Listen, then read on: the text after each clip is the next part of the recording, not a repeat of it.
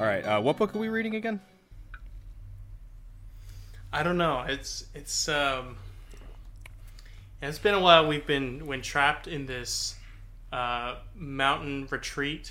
You know, I to be honest, I've not really been paying attention to the book. I've just kind of been going down into the boiler room every night and just leafing through the scrapbook down there, and I'm just reading these sordid tales of the past of this mountain retreat, and I don't know, some strange ideas are forming. The Little School. That's what it was. Oh, that's right. Yeah. You know, I'm starting to kind of turn on Gary personally. I didn't think I would at this point, but yeah, he's kind of full of it, and I think he's kind of, you know, pro-establishment at this point. So I'm kind of siding with the principal here. Well, you know, there's a lot to get into with this story. I mean, I think you could see a lot of like this sort of tragic pathos of the principal, but you have to also sort of reckon with the fact that he has a certain, a certain arrogance, a certain, it's just that his being thwarted in life is causing him to kick down. Obviously, you know, in ways that are not the way he should. Welcome back to The Shining. My name is Dusty. And my name is Failed Rifferson. Oh. No, not your failed riff. I just failed during the riff. It's okay. I did not successfully yes and. It's okay, F. I yes-ummed. So, episode 3, part 4. Things are heating up a lot. And this was the and also cooling part. Down. Yes, that too. Shortest part so far. Only, I think, my copy of the book, I think it was somewhere in the ballpark of like 128 pages, I want to say. Yeah, my copy was something like that. I didn't keep an exact page count, but I was just it did go faster than any other part since part 1 for me anyway. Yeah. I feel like there's a lot to take in with this one, especially with Jack's character arc. Boy, man, is there a better word to describe Jack in this part than disappointing? Yeah. I mean, this is a big moment for the development of Jack. I don't know, or is it development or a regression of sorts? A regression as a human, but perhaps development as a character. This is calling what Jack goes through this part a regression would be a compliment. Well, I feel like we went from this is the part where the turn has taken from tragic protagonist. I'm not going to say hero because he was never the hero. He's just the protagonist right now. I think this is where Jack took the turn from tragic protagonist to unsympathetic villain. It definitely feels like he was the primary focus on this chapter or on this part of the book. I would be curious, based on the way things are developing in the plot, if he will kind of take a back seat in this latter part of the book and become more of a secondary character, whereas Danny becomes the nominal protagonist. Yeah, I feel like to give a little bit of an analogy here, I feel like Jack Torrance has just hit his equivalent of cutting off Mace Windu's hand, and now we are about to watch Order 66 be initiated. Yeah, that is kind of the vibe.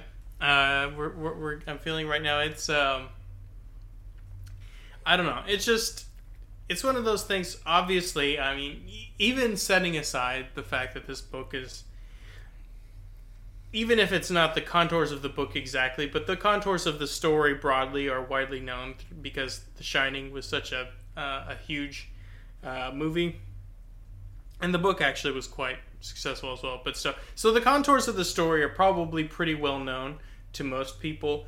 But nevertheless, I think King does a good job of making it still impactful and still like you're reading along, and there's a part of you that hopes that it's not going to turn out the way it very clearly looks like it's going to turn out, and then things just sort of continue to degenerate, and you're like, oh no, this is not. Oh no.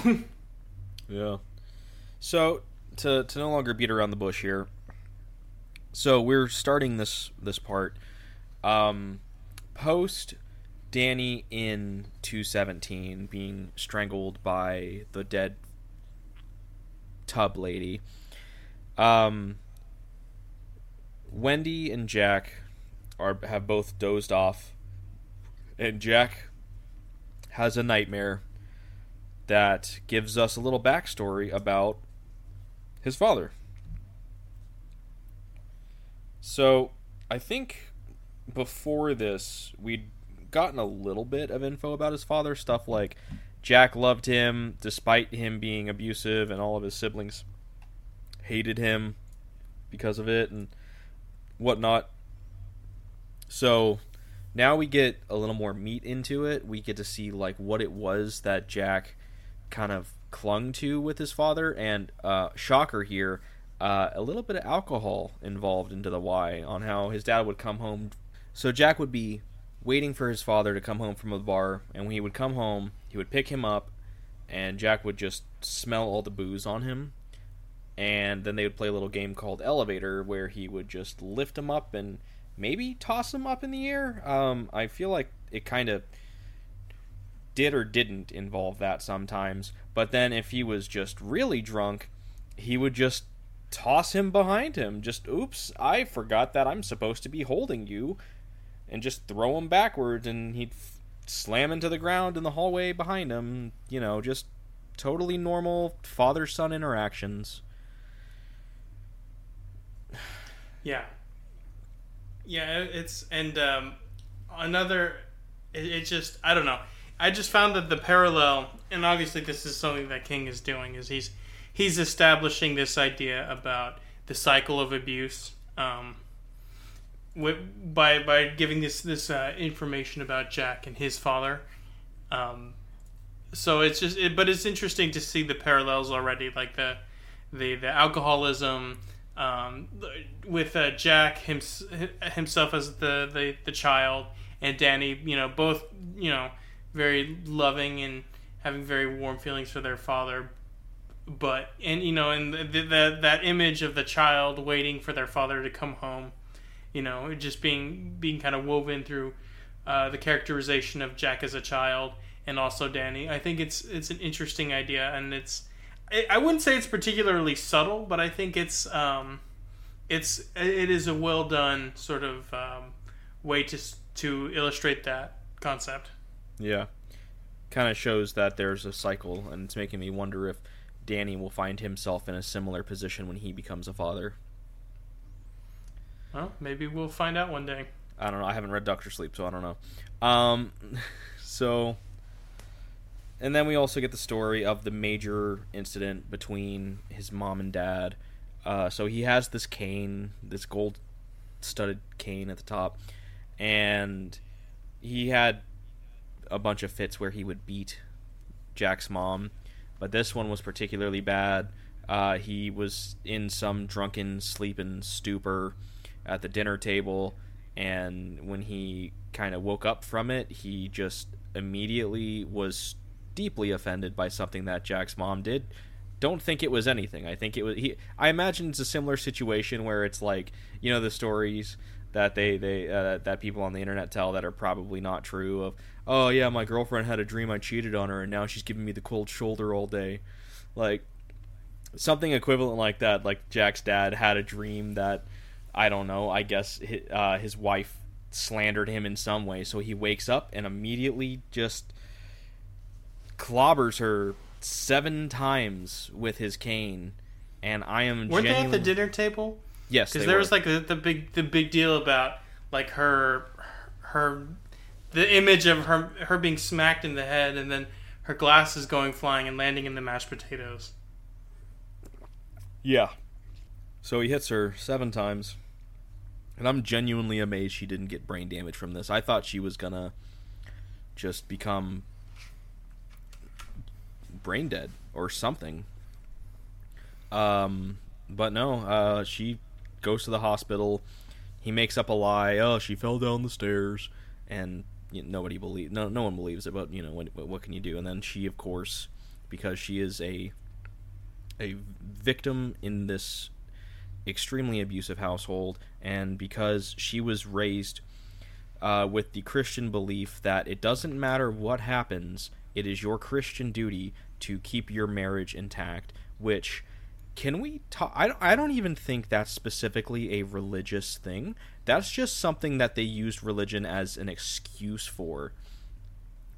At least that's how I feel about it. Like, I don't think that there is any real, like, actual realistic, hey, my religion says I should stay in this relationship even though I'm getting beaten and abused and all this. Like, I would like to think that good Christians would look at that and be like, yeah, no, this woman needs help.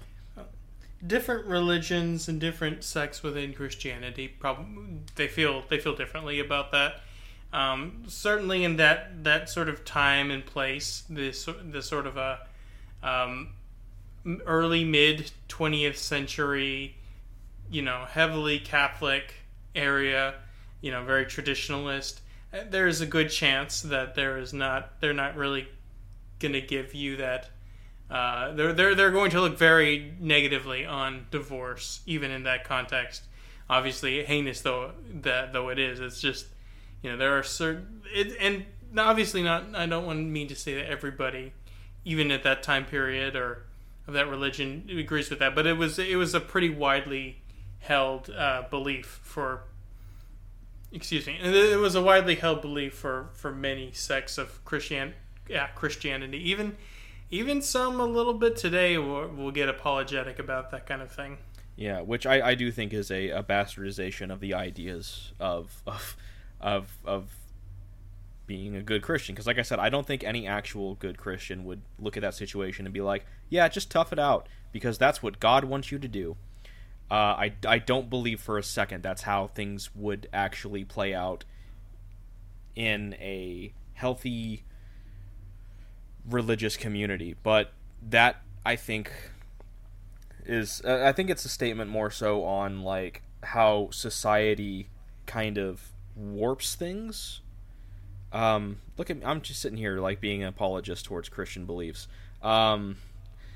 I think it's more so a societal thing that they just hid behind the idea of religion to try and push this subjugation of women. I think that's the point I'm trying to make. You see it the same thing today with the LGBT community. They're hiding behind this idea of religion to try and, like, be against LGBT people, and it's bullshit. That's not accurate. That's not how it's just, it's a paper tiger defense.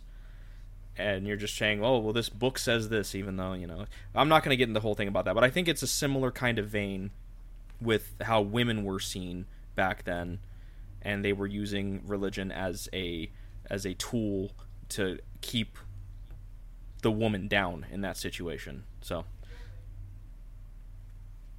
yeah, it was, I don't know, that portion of the book was quite a difficult read. It obviously felt just tremendously bad for Jack's mother in that moment. So yeah, we get a little more about his home life after that. His mother stayed with his father until his father ended up dying of a stroke. The kids left because they were just tired of this just abusive family, and Jack eventually got out in his own way as well. So to kind of wrap up this kind of dream state that he has, he starts hearing his father talk to him, and his father is like, hey, your wife and son are an albatross around your neck. Kill them. Just kill them. You're going to be better. Like, our artist deserves to be suffering. Kill your wife. Kill your son.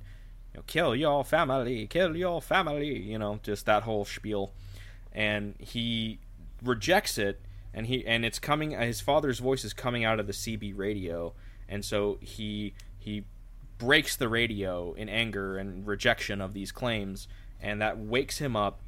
That wakes Wendy up because he shouted out loud as well. And it turns out was he down in the boiler room or just down on the first floor looking through? Because he was looking through like receipts when he ended up falling asleep. I think that the CB radio is like in one of the offices. Like, isn't it in Ullman's office? Yeah, something like that. But I mean, like where he was when he was looking at the receipts, because he's trying to find any information he can to help his potential book about the Overlook. And then when he wakes up, he's in the office with the CB radio. So he sleepwalked to it, and then Wendy comes. Hold on, there's one other important aspect of the Jack father backstory that we need to hit before we move on. Okay. And it's some extremely important foreshadowing, which is Jack's father. When he was beating his mother, he uses the phrase, "I guess you'll take your medicine now," which is rather dark foreshadowing given the context of what Danny's hallucinations have manifested. Yeah. So his screaming, it wakes him up as he smashes the radio. It wakes Wendy up, and Wendy rushes down to see what the ruckus is. Passes right by Danny, who is standing at the top of the stairs, completely catatonic with bruises on his neck. She runs down to Jack. It's like, "Oh no, what's going on?" And he's just like, "I had a horrible dream." He breaks down and starts crying. He's like, "My father, I can't believe it. Oh, so terrible. And she's like, "It's okay, it's okay." And then they're both just like, "Where's Danny?" And Wendy immediately gets like super suspicious and accusatory towards Jack, and is thinking about how he broke Danny's arm, which I'm a level with you here. Completely unfair on Wendy's part. Like, completely unfair for her to just immediately, "Where's Danny?" I bet you did something to him. And then this is gonna loop back around here in a second to where they go looking for Danny, and they stop and see him at the top of the stairs with the bruises on his neck and him just staring off blankly. And they rush to get him, and Wendy's first thought is, "You did this to him." Which, I mean, to be fair, as far as she's aware, the three of them are the only ones in the hotel. And that is true from a corporeal standpoint. Well, maybe not even a corporeal standpoint. From an actual living standpoint. They are the only living beings inside the hotel at this point in time. So, like, yeah, if she knows that she didn't do it, and she knows that someone did it to him, then yes, the next logical step is that Jack did it. Sure. But I feel like and granted, I understand her not taking a step back and thinking logically, because this is a very stressful, highly emotional situation, so her brain just immediately goes to the knee-jerk reaction. Understandable. I don't know. I think in her case it is, I mean, as far as she knows, Jack is the only other person there. I think it's probably it's especially given his history with Danny. I don't really blame her for going there immediately. Like, there's no real other at least to the point in the story where it's at. There's no other potential explanation that is feasible for her to intuit in that moment. Yeah, and like I said, it was an emotional response, and she did not have the means to actually react logically to it, so it's not her fault. I think honestly, even like that's the at that point the most logical reason. Also, yeah. It's just because she can't have accounted for what the actual truth was, because it's just something that is so far out of the norm of the human experience that it just, in that moment, you wouldn't think that either. Yeah, like I said, I'm probably being a little more biased to the truth because I know what happened, so maybe I should give her like a little more benefit of the doubt. Like not that I'm saying you should not have immediately accused Jack. You should have sat there, looked at it, and been like, well, let's break this down. Like that's not what I'm saying, but yeah, I feel like it is a statement toward her actual subconscious opinion of Jack, that's her immediate response more than anything else. Like she truly does not trust him with Danny at all, and she resents him deeply and in a completely unfixable way, which granted it's not entirely unjustified, especially with what we know about Jack.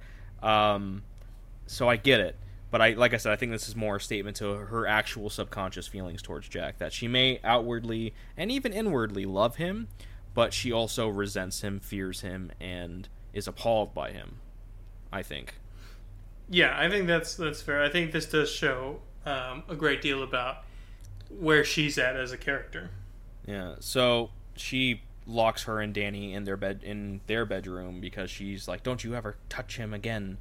And Jack is just in utter disbelief because he's thinking there's absolutely no way I could have done this, and he pounds the floor and screams no, and in a bit of emotional rage and just, I guess, desperation, after hovering outside the door for a while, he goes into the bar, the completely empty bar, and he has another instance where he sees alcohol and then blinks and it's gone, but then he feels like he could just, like, it's kind of like a almost in a periphery or like a shadowy kind of thing where he can see a full shelf of alcohol, he can smell the alcohol and it smells fresh, he feels like there's people behind him, and we get another situation kind of like when he was out doing the, like, cutting the hedges, where he's like talking to himself, he's entertaining no one in particular, and this time it's Lloyd, the imaginary barman, who I love how King does Lloyd, because Lloyd doesn't exist. He's not some overlook creation that's there to, like, mess with Jack. It is Jack just imagining this person there. There's no dialogue from Lloyd. There's, like, no actual semblance to suggest that Lloyd is in any way, shape, or form even partially a possible overlook thing. It is just Jack is speaking to nobody, and he just imagines Lloyd's reactions, and it's done in Lloyd tends to agree. Lloyd thinks that's okay. You know, it's things like that where it's just he's explaining the actions of Lloyd instead of having Lloyd be an actual character. And I think that's fantastic. That's a great use of this scene to show the kind of mania that is building inside of Jack. Yeah. I agree. He's having a true mental breakdown in this moment. Yeah. So he orders 20 margs. He's like, "It's Dollarita Friday. Line them up, Lloyd. 20 margs." He's sitting there acting like he's downing them and throwing them back and having them crash on the floor. And he has this is the Overlook doing this part here, I think. He has this feeling of being watched by an entire, like, completely packed bar, like full on everybody in every booth, just staring at him and laughing and kind of like making comments about him under their breath, just really feeling like he's the center of attention, and he's just like this clown that's just down in alcohol, fist over fist, and he keeps turning around and seeing that there's nobody there, and he's like shouting, "Leave me alone," and there's nothing there, but he feels it like completely, like they are there, they are watching him, and that is the hotel. Lloyd is not. Lloyd is 100% Jack, but the bystanders watching him are the hotel. And it's just like with there was a similar thing when this is coming up in a little bit, actually. I'll wait on that. This is coming up when he goes up to the room. So yeah, and he starts singing, and that's when Wendy meanwhile is in the room, and she's thinking to herself, I know that Jack did this while he was asleep, and I know he would not do this when he was awake, so I have to trust that awake Jack is sane Jack, and I need to make sure that awake Jack helps Danny and I get out of this situation, gets down to Sidewinder, and then after that, I don't know. We'll see. So that's when she leaves to try and come back and find Jack, and she hears him singing, and it's like, what's going on?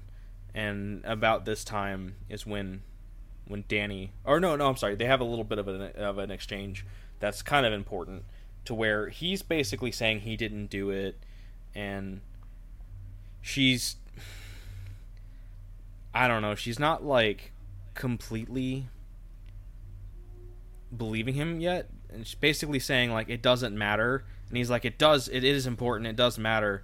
And this is when Danny wakes up and he runs to Jack and shouts, "It was her, it was her."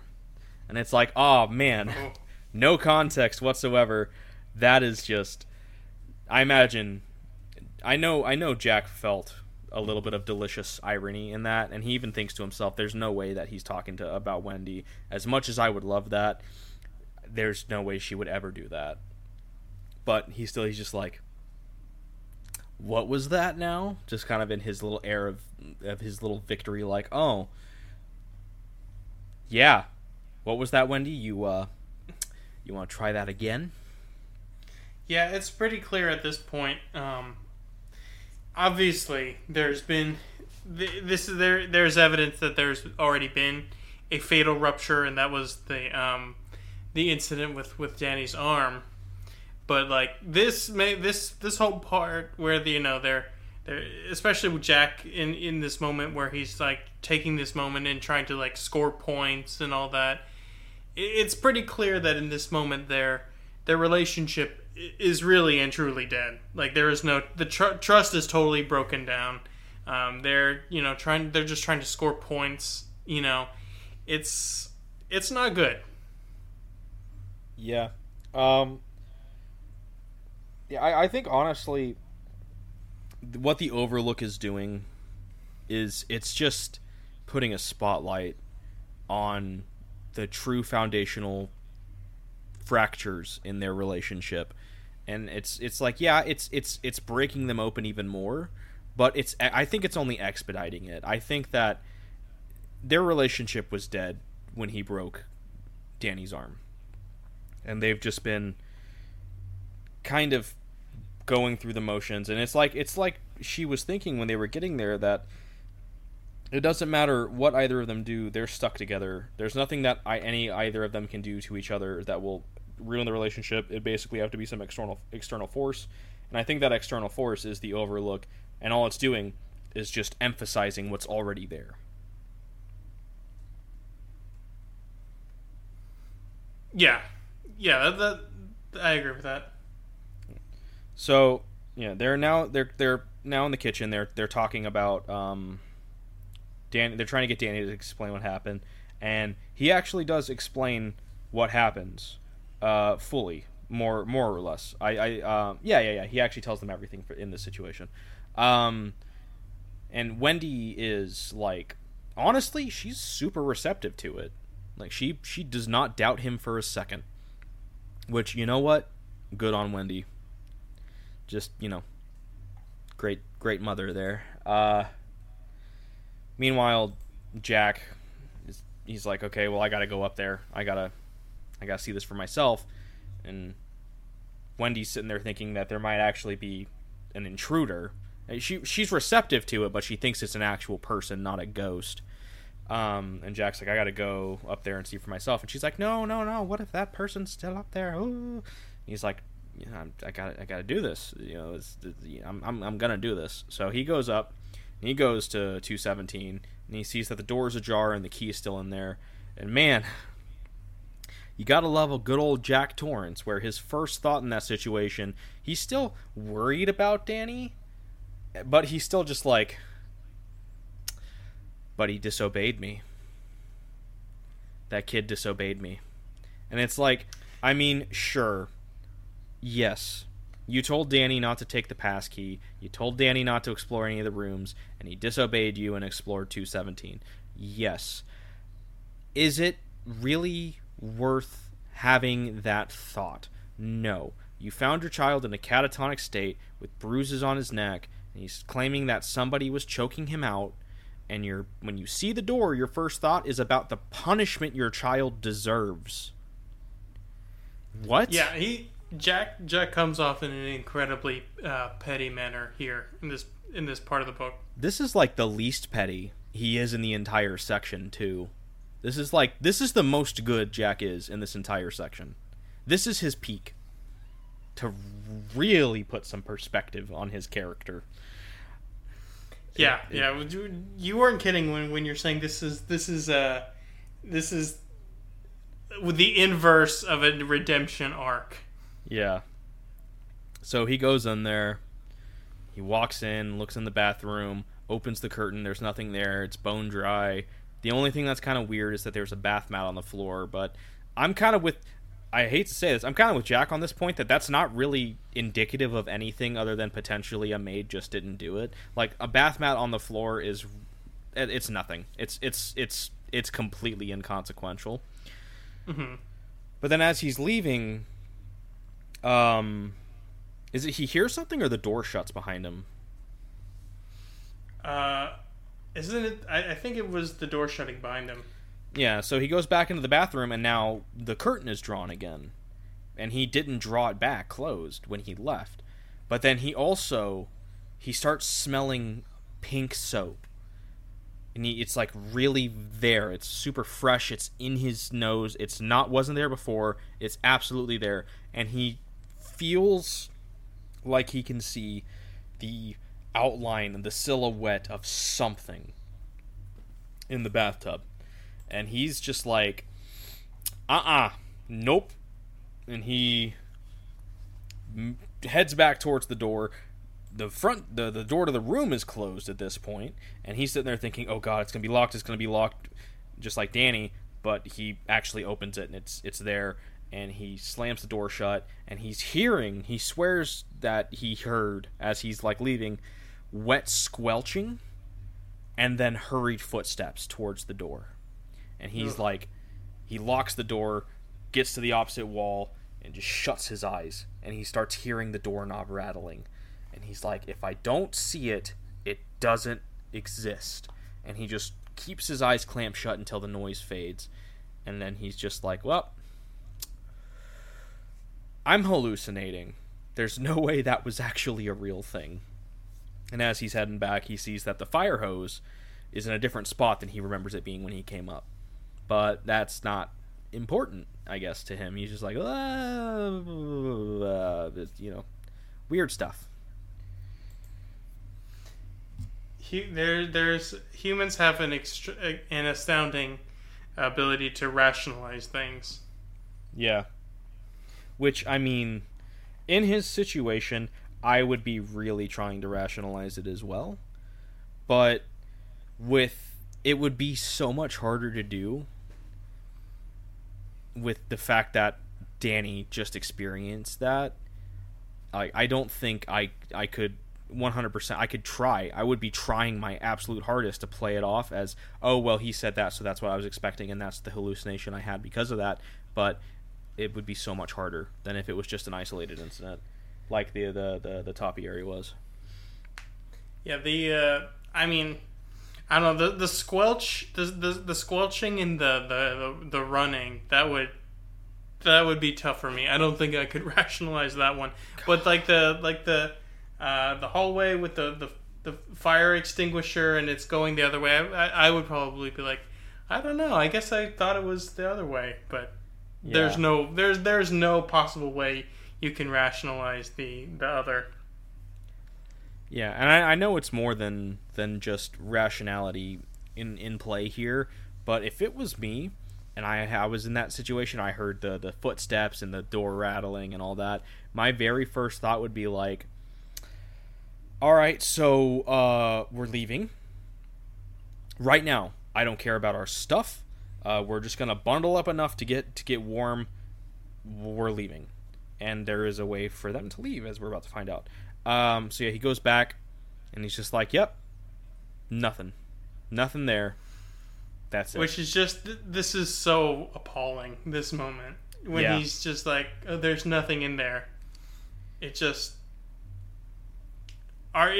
so galling, to just to lie to them about that extreme the if not extreme danger, extreme weirdness. Yeah. It just totally this specific moment I almost don't even understand. Like, generally Jack's actions can be understood as, being based in some way about his character.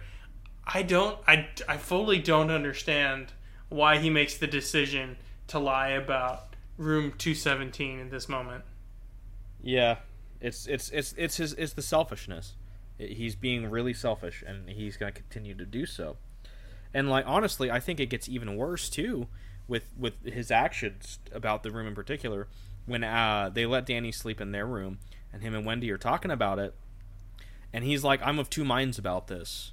Either it's like Stigmata, which is just such a ridiculous thing to say, and he even acknowledges that as well. But what a ridiculous suggestion. Or the kid did it to himself, which is just even more appalling. Like, oh yeah, I know, especially knowing what he knows. The gall to suggest that Danny did that to himself is just psychotic. Yeah. And yeah, go ahead. And like, I know we know because we're the readers, but even still, like, Jack should know better at this point. Yeah, maybe it doesn't make any sense to me because I just can't. I try not to view characters in this light. I try to let characters be their own thing. I try to not be like, I wouldn't do that, so it's a plot hole, that kind of guy. But it's just like, it just boggles my mind, this decision of Jack's. It's just like, I just can't account for that kind of, like, just pig-headedness or selfishness is just unbelievable. I had to set the book down after that chapter. Just take a break for. I think I didn't read until the next day. I was so viscerally annoyed. Yeah, everything Jack is doing in this part is because he wants to stay, because he feels he's owed it. He is entitled to what this job will bring him in. He wants that book. He wants the Overlook book. He's being fueled by that, and it's completely blinding him. And he's getting a couple of moments of clarity, but then just immediately, just intentionally closing his eyes and being like, la la la la la, Overlook book, la la la la la, and it's so frustrating to read. Yeah. So Wendy, he kind of let slip on accident that there's a snowmobile. And Wendy's like, oh, we need to take the snowmobile and go to Sidewinder tomorrow. That has to be what we do. And he's so upset at himself for giving her that possibility. He's pissed at her, and he's thinking, I would love to shut that fucking mouth of hers. Like, just being, like, really aggressive toward her in his mind, which is just not good. And also just demeaning. Like, he's mocking her in this moment. He's saying crazy things like, "Oh, so I'm gonna be Superman and just fly him down," just before that, and just saying that she's. There was this really bizarre thing where he's talking about sociologists, and he's like, "You're not internalizing the truths or whatever." It's just like, dude, just shut up. You're being an enormous. Even if there was some validity to what he's saying, there isn't. But even I'm just saying, like, just the way, just even to treat or to talk in that way is just, it's just, oh, you're just listening to him, and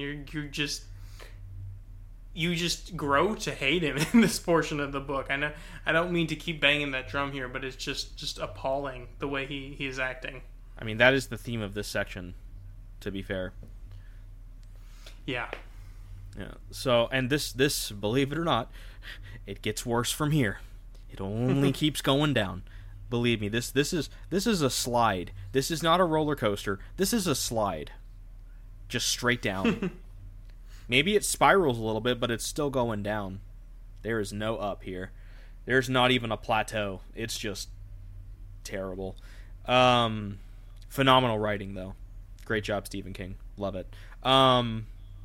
So the next day, he goes to the shed to try and figure out the snowmobile, and he's just...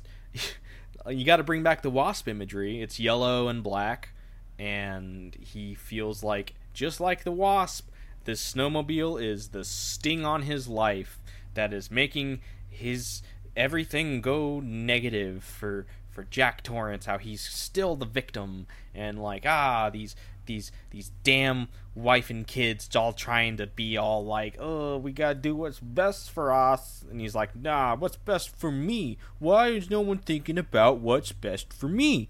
And granted, he does kind of like have, like I said, he has moments of clarity here. He does have that where he's just like, what am I saying? Wendy's 100% right. Danny is the only thing that matters. Danny needs to get out of here. This is not safe for him. Yes, we need to go. And he has that, and that's what kind of gets him through actually fixing the snowmobile, because it's missing spark plugs and a battery, and he finds the spark plugs and puts them in, and he's like, yeah, I gotta do that. This is the right thing to do, because Danny is the most important thing. But then he's like, oh no, can't find the battery. Well, shucks. Gave it a good try, Wendy. Oops. But then as he's turning to leave, he sees that the stool that he had grabbed earlier was actually on top of a box labeled for the battery. He's all frustrated about that, and he's like, why? I can't believe I saw the battery. I can't just lie about this at this point. I gotta be honest here. And he's just like, screw you, universe, for intentionally placing this battery here. And I don't even think this is something we can say that the Overlook did, because why would the Overlook be like, here is the key to your escape, right here, look, there it is, leave. Like, no, it's just, that's where it was. And he's like, damn it. So he puts it together, and then he has the end of clarity, so to say. And he's like, you know what, no, this is, everybody just wants to bring me down. Everybody wants to just tear me up and just treat me like I'm trash and I don't deserve any good things. But you know what? I deserve the best things, because I'm Jack Torrance and I'm the best. So he just sabotages the snowmobile completely. It's called, like, what's it called? The Magneto? Yeah. I don't know what that is. I'm assuming that's something that connects to the battery. I think that is the battery. Is it?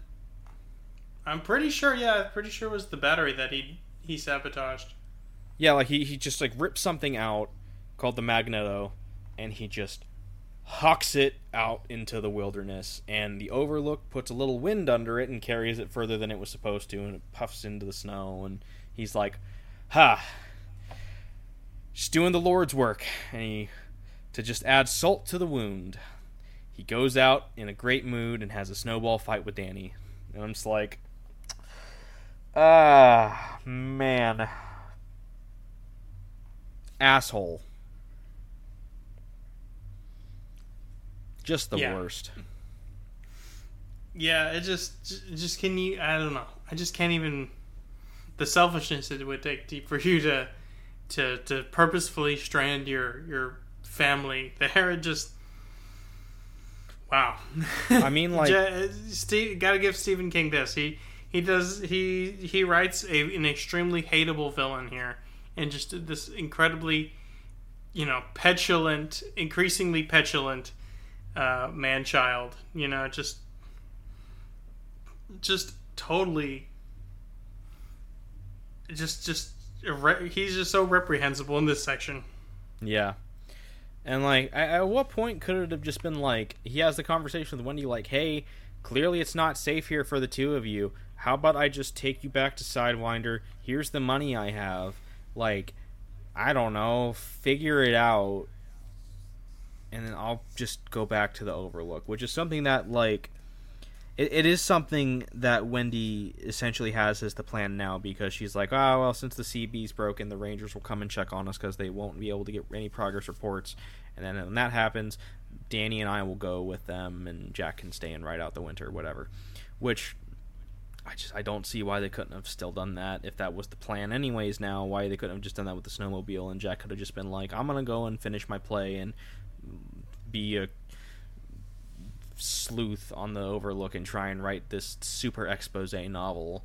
I mean, you know, we could have had Danny and Wendy and Jack all winning this situation, which, granted, I think winning for Jack in the end would have led to him probably killing himself if he stayed there alone, realistically, because I'm sure the Overlook would eventually get to him in some way. But still, like, that would probably have been the best option at this point. Yeah. Yeah, so, woo, Jackson ass. And so now, I don't know why there is any figment of positivity in... Oh, let me back up real quick, actually, because I was about to go into a thing, but I realized I can talk about... I can use this as an even greater point. Why there's any sort of positivity in Wendy and Jack's relationship. So when they put Danny to bed after the incident in 217, and before they talk about the snowmobile, and when Jack is sitting there trying to... I can't believe this. When he's telling her that he's like, it's either the stigmata or he did it to himself, he is fondling her boobs and undressing her while he's doing this. And they end up having sex. Like, she gets into the... She's getting aroused by him touching her and talking about their son being self-inflicting wounds on him. And I'm like, what? Yeah, I don't know. That was a little bit of a strange part there.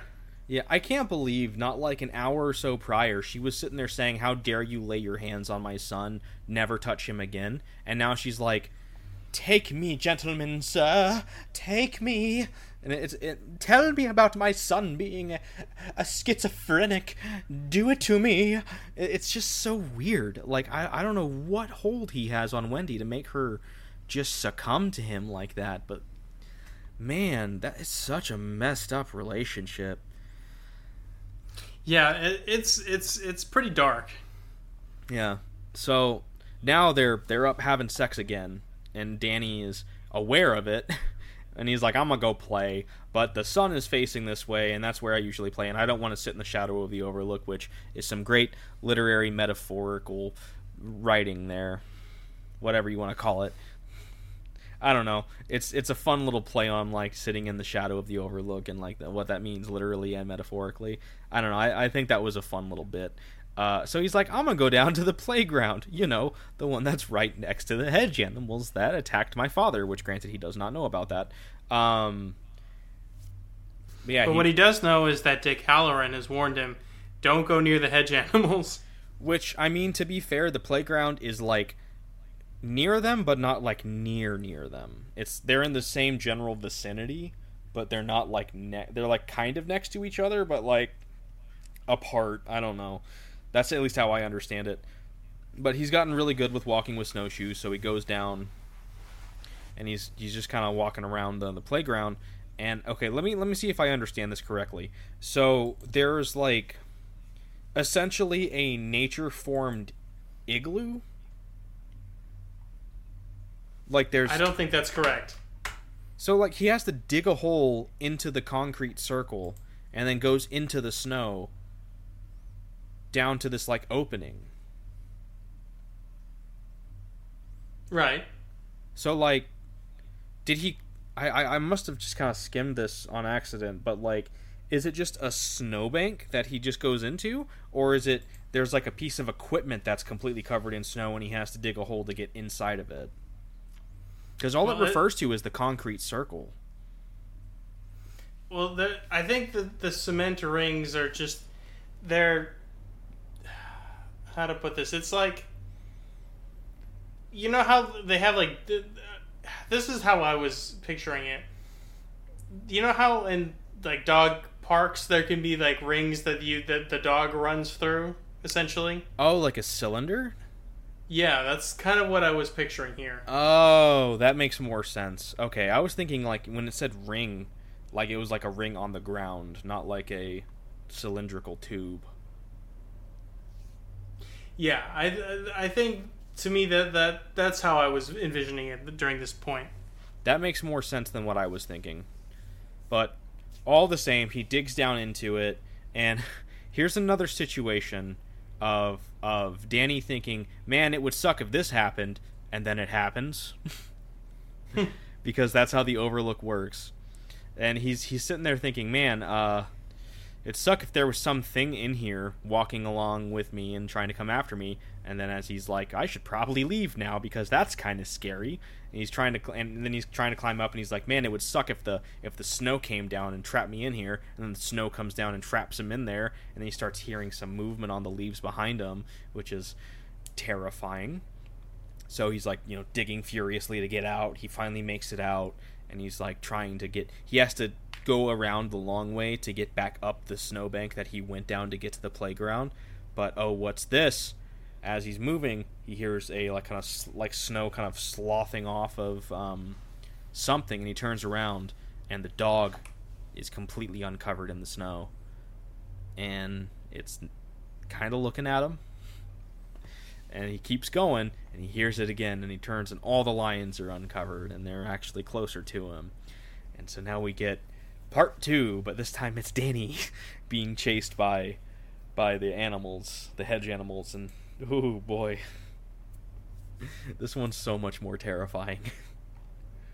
Yeah, especially with the context of just seeing this, imagining this poor child, in his snowshoes, just trying to get away. Just this is some great a very suspenseful moment that King is writing here. Yeah, and it's a great little chase that he's being chased by all 3 lions. The dog is moving around to kind of cut off his flank, and he's having to waddle up in these snowshoes, and he falls once, and he knows that if he falls again, it's over because they're really closing the gap on him. At one point he looks around, and it's 5 feet behind him, and he can see its little hedge mouth opening to get ready to pounce. And it's such a great scene. It's so well written. It's super tense. The pacing is perfect, and he ends up just bursting out in a run at the very end, and he's trying to scrabble up the porch, and he feels something slash open the fabric of his pants and his sock on his ankle, and he's like I think he's falling on his face because it says his nose was bleeding or something. And Wendy and Jack come out. They're like, what's going on? And he's got a little bit of a scratch on the back of his ankle, and he tells them what happens. He leaves out the bit inside of the cement ring. He leaves that out, but he explains that the animals were chasing him. Jack is not reacting the way you think he would, either as the reader who knows what Jack went through, or even as just Wendy, who should be expecting him to be a little more like he was the other night with 217 about it. He's just super kind of blasé about it, just hey Danny, come here. He just really, once again, this is just a slide. There's no getting off this collapse here of character development. Yeah, he's this has become a bit of a buzzword on the internet over the last few years, but he is literally gaslighting Danny here. Yeah. And what makes this even worse, and what makes this worse in my opinion than saying everything's fine in 217, saying maybe Danny did it to himself, what makes it even worse than that is he knows exactly what Danny just went through because he went through it himself first. And the fact that Danny has now gone through it has to solidify in his mind that all of this is real. He cannot hide from this anymore. So what does he do? He pulls Danny over, points at the mounds of snow where the animals are covered, and he's like, what do you see? You see lumps of snow, huh? And Wendy's getting pissed at him. I'm like, don't cross-examine him. What are you doing? And then Danny's like, no, it's real. But then his shine activates at this point, and he's staring at Jack, and he's like, you know what happened. You know what happened because it happened to you. Basically saying, I know what you know. And Jack slaps him. Asshole. Yeah. Just just totally. And I think, I feel like this moment, there's been a lot of moments, and I'm really sorry to the listeners, but it is just it's just a total collapse of his character. But it feels like this at this point, this is Anakin cutting off Mace Windu's hand, essentially. Yeah, what a good analogy. It's just in this moment, he's crossed this line that there is just no coming back. He's trying to gaslight Danny. He's leaving his family, that he knows he's leaving his family in a situation of great danger. He's doing it for like these incredibly selfish and petty reasons, like a level of pettiness that if you have not read the book and you're just reading and you're exposed to his thoughts, you're just like, I can't even believe this guy. It's just bewildering. Like just a bewilderingly poor father in this moment. The sheer revulsion that I felt for him in that moment. I could not believe that. Yeah, it's insanely disgusting, and it's, like I said, we're going from tragic protagonist to irredeemable villain. Like Jack Torrance in this part, I think, has become the villain. The Overlook is the major villain. To continue with the Star Wars analogies here, the Overlook is Palpatine. Jack Torrance has now become Darth Vader, for equivalency. I think there's a grain of truth there. It's like he's become fascinated with the Overlook. He's become and the mysteries of the Overlook and of the. It's not exactly like he's going to gain magical powers from the Overlook. That's not what he's trying to get.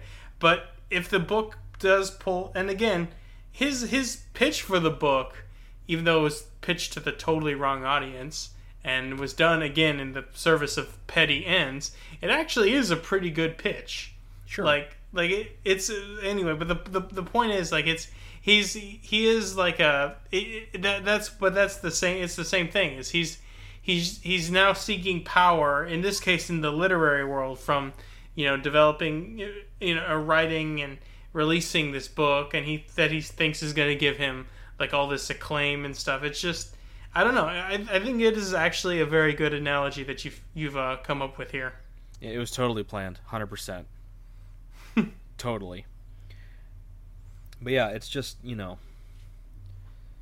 Jack's complete disregard for the situation that he has placed them in is just, it's irresponsible, it's insanely selfish, and just baffling. So, yeah, I mean, it's just, he like I've said before already now, he knows what he's doing, he knows what's happening, he knows the truth of it, and he's had a couple of moments where he understands the severity of it, but then he just, it's okay to actually use a book metaphor here. He's talking about how like his life has been like a wasp's nest and his hands always, this is like, there's like a wasp's nest sitting there, and he's like, man, if I stick my hand in that, it's gonna sting a lot. And, oh no, I'm suddenly allergic to wasps, I've just now realized. So if I stick my hand in there, I'm going to have an allergic reaction. And boy, things aren't going to be as very good.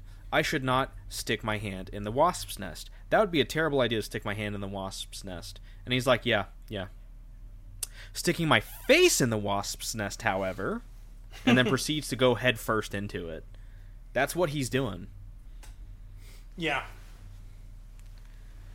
Just unreal. Fantastic writing. This is just extremely fantastic Stephen King writing, but just what a despicable character. So later, after they've talked about it, and after Danny's gone, he's he's talking to Wendy is talking to him, and she, in a very bizarre turn apologizes to Jack. Again, this is, it just, she herself has now become a victim of abuse, much like Jack's mother.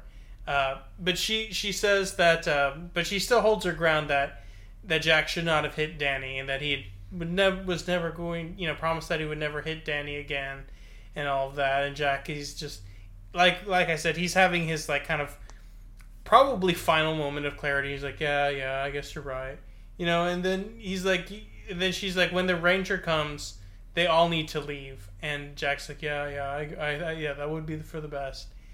And there's a part of him that he's waiting for this part of the conversation for her to ask about what did Danny mean when he said, I'm telling the truth. And he's just like, he's almost mentally begging her to ask him this. And because in his mind, he's like, if she asks me, I'm going to just tell her about all of these things. And but she doesn't. She asks if he wants a cup of tea, and he says yes. And that's kind of like the last moment. Obviously, I don't think that he could have had a realistically come back from this kind of thing, but at least as a father, at least as a part of the Torrance family, as shown in this book, I don't think there's any coming back from what he's done. But maybe it could have been like the beginning of, like, I don't know, maybe not like totally descending into being just total garbage, but he misses that last sort of out, and it is tragic in a way. Not that you feel extraordinarily bad for Jack at the moment, because he's like we've said, he's totally surrendered himself to not just the malign influence of the hotel, but of his own sort of darkness within him. But there is this moment that you just, it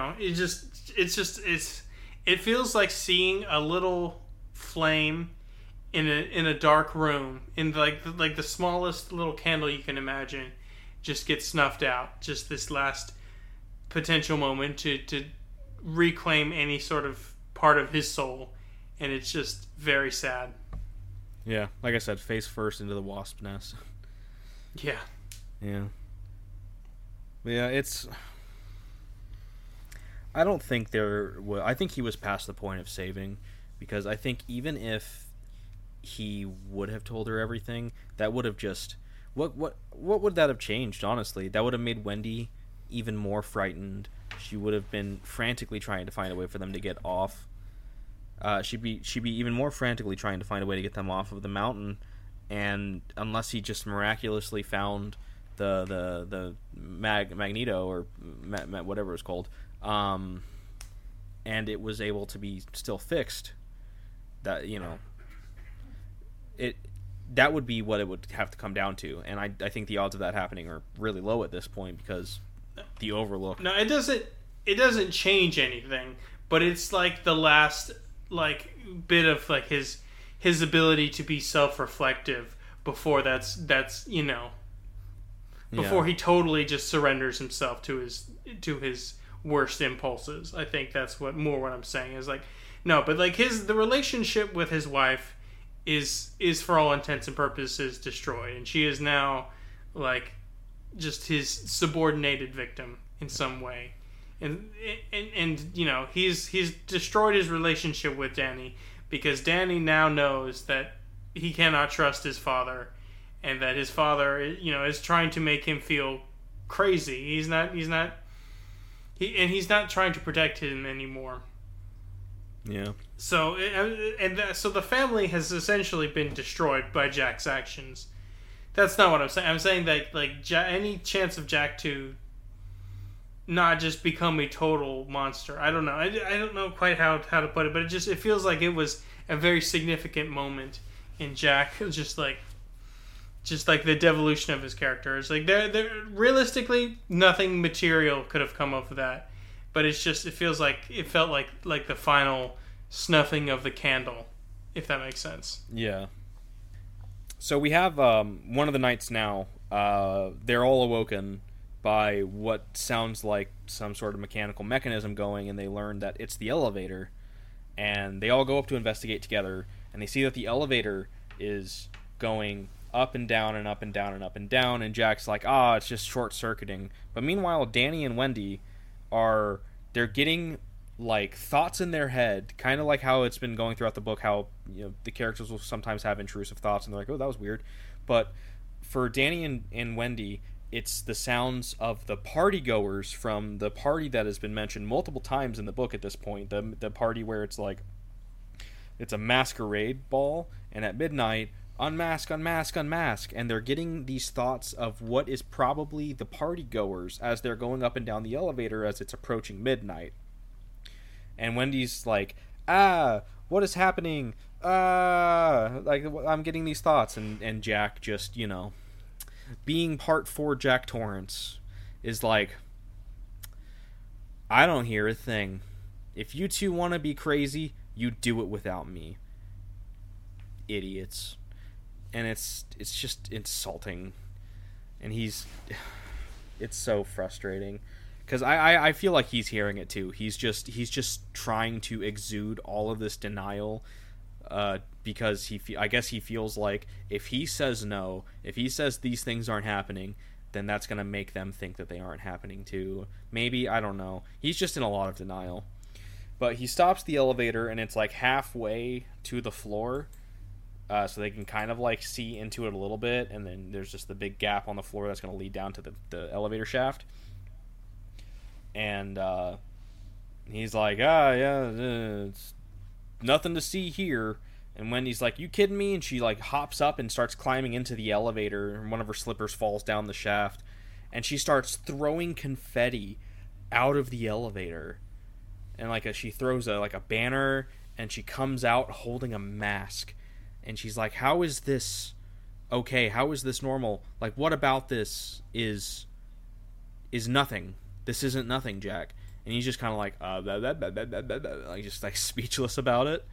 But yeah, I mean, if we've had like 4 or 5 smoking guns at this point, and I feel like this one is just this gun's on fire. There's no denying this. The barrel has melted on this gun. Yeah. Like this is just like, now Wendy is in on it full force. Like she has irrefutable, something weird is happening here. She believes Danny, but like she's never actually been, as far as she's aware, a victim of the hotel yet. She has kind of, but not in a way that she like recognizes. But this is like something that she can concretely say something's not right here.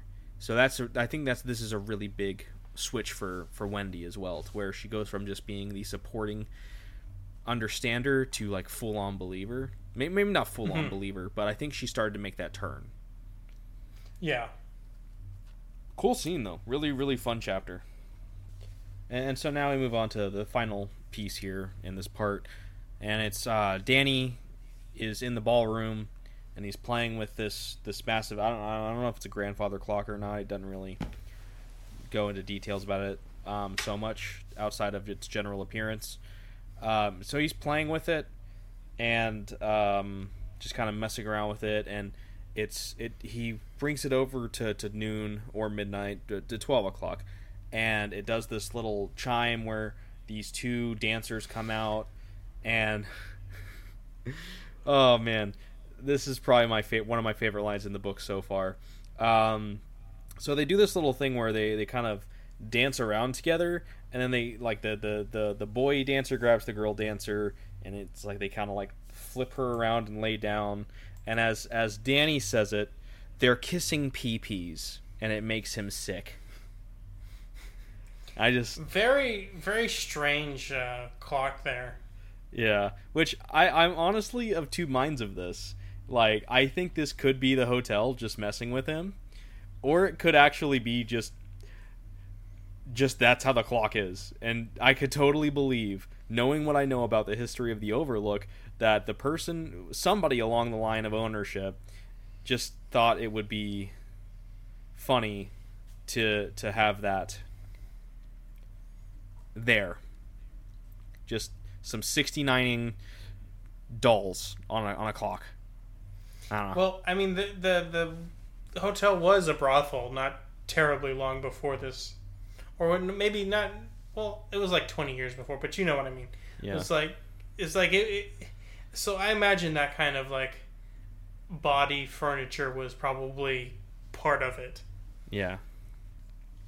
So now, after seeing that grotesque display in Danny's eyes, he's like trying to reach Tony because he realizes that he hasn't really had an interaction with Tony since the doctor's office, and he's like trying and trying and trying. He doesn't feel like anything's working, but then the clock starts to change, and this is done in such a great way, I feel, to where he's talking about how the clock is now moving from the XII, he can't read Roman numerals, the XII to the, it was either the IV or the VI, I can't remember which one it was, 4 or 6, I'm not sure, but the point being is the clock has been distorted to where the numbers are now out of order, and I feel like that's kind of one of those things to where it's like it's a subtle little thing that King did in the writing to where it's like you may not actually realize what is happening until it's happening, until it's like happening full on.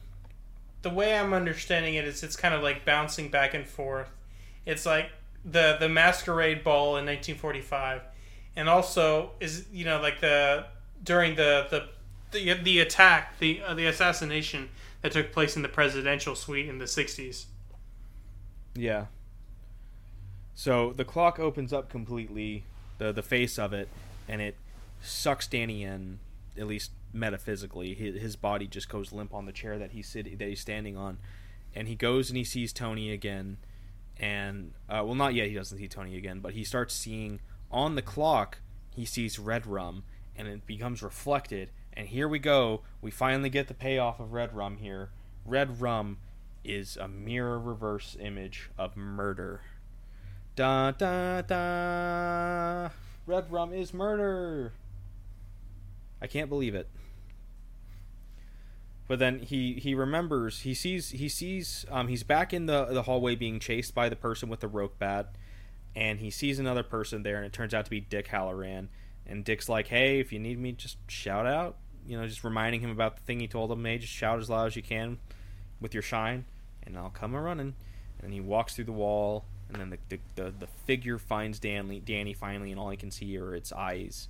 And he falls through the wall after Dick, and that's when he sees Tony. And Tony's like, call out to Dick, call out to Dick. And then Danny wakes up,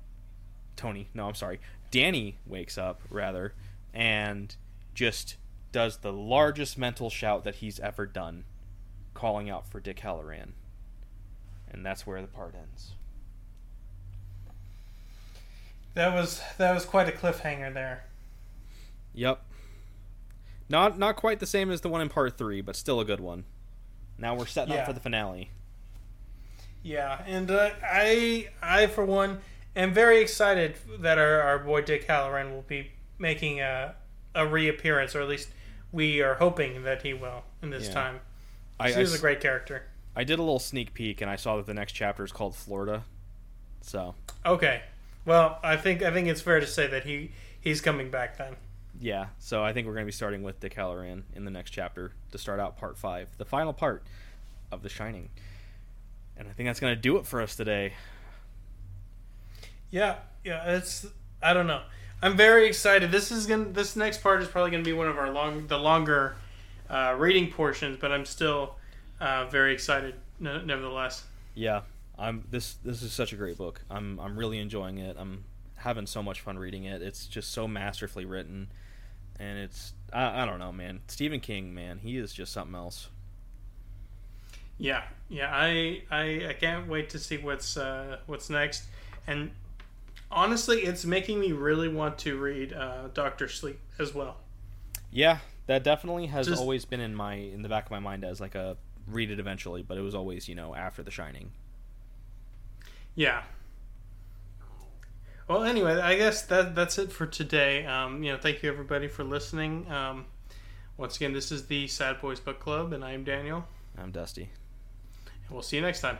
Take care.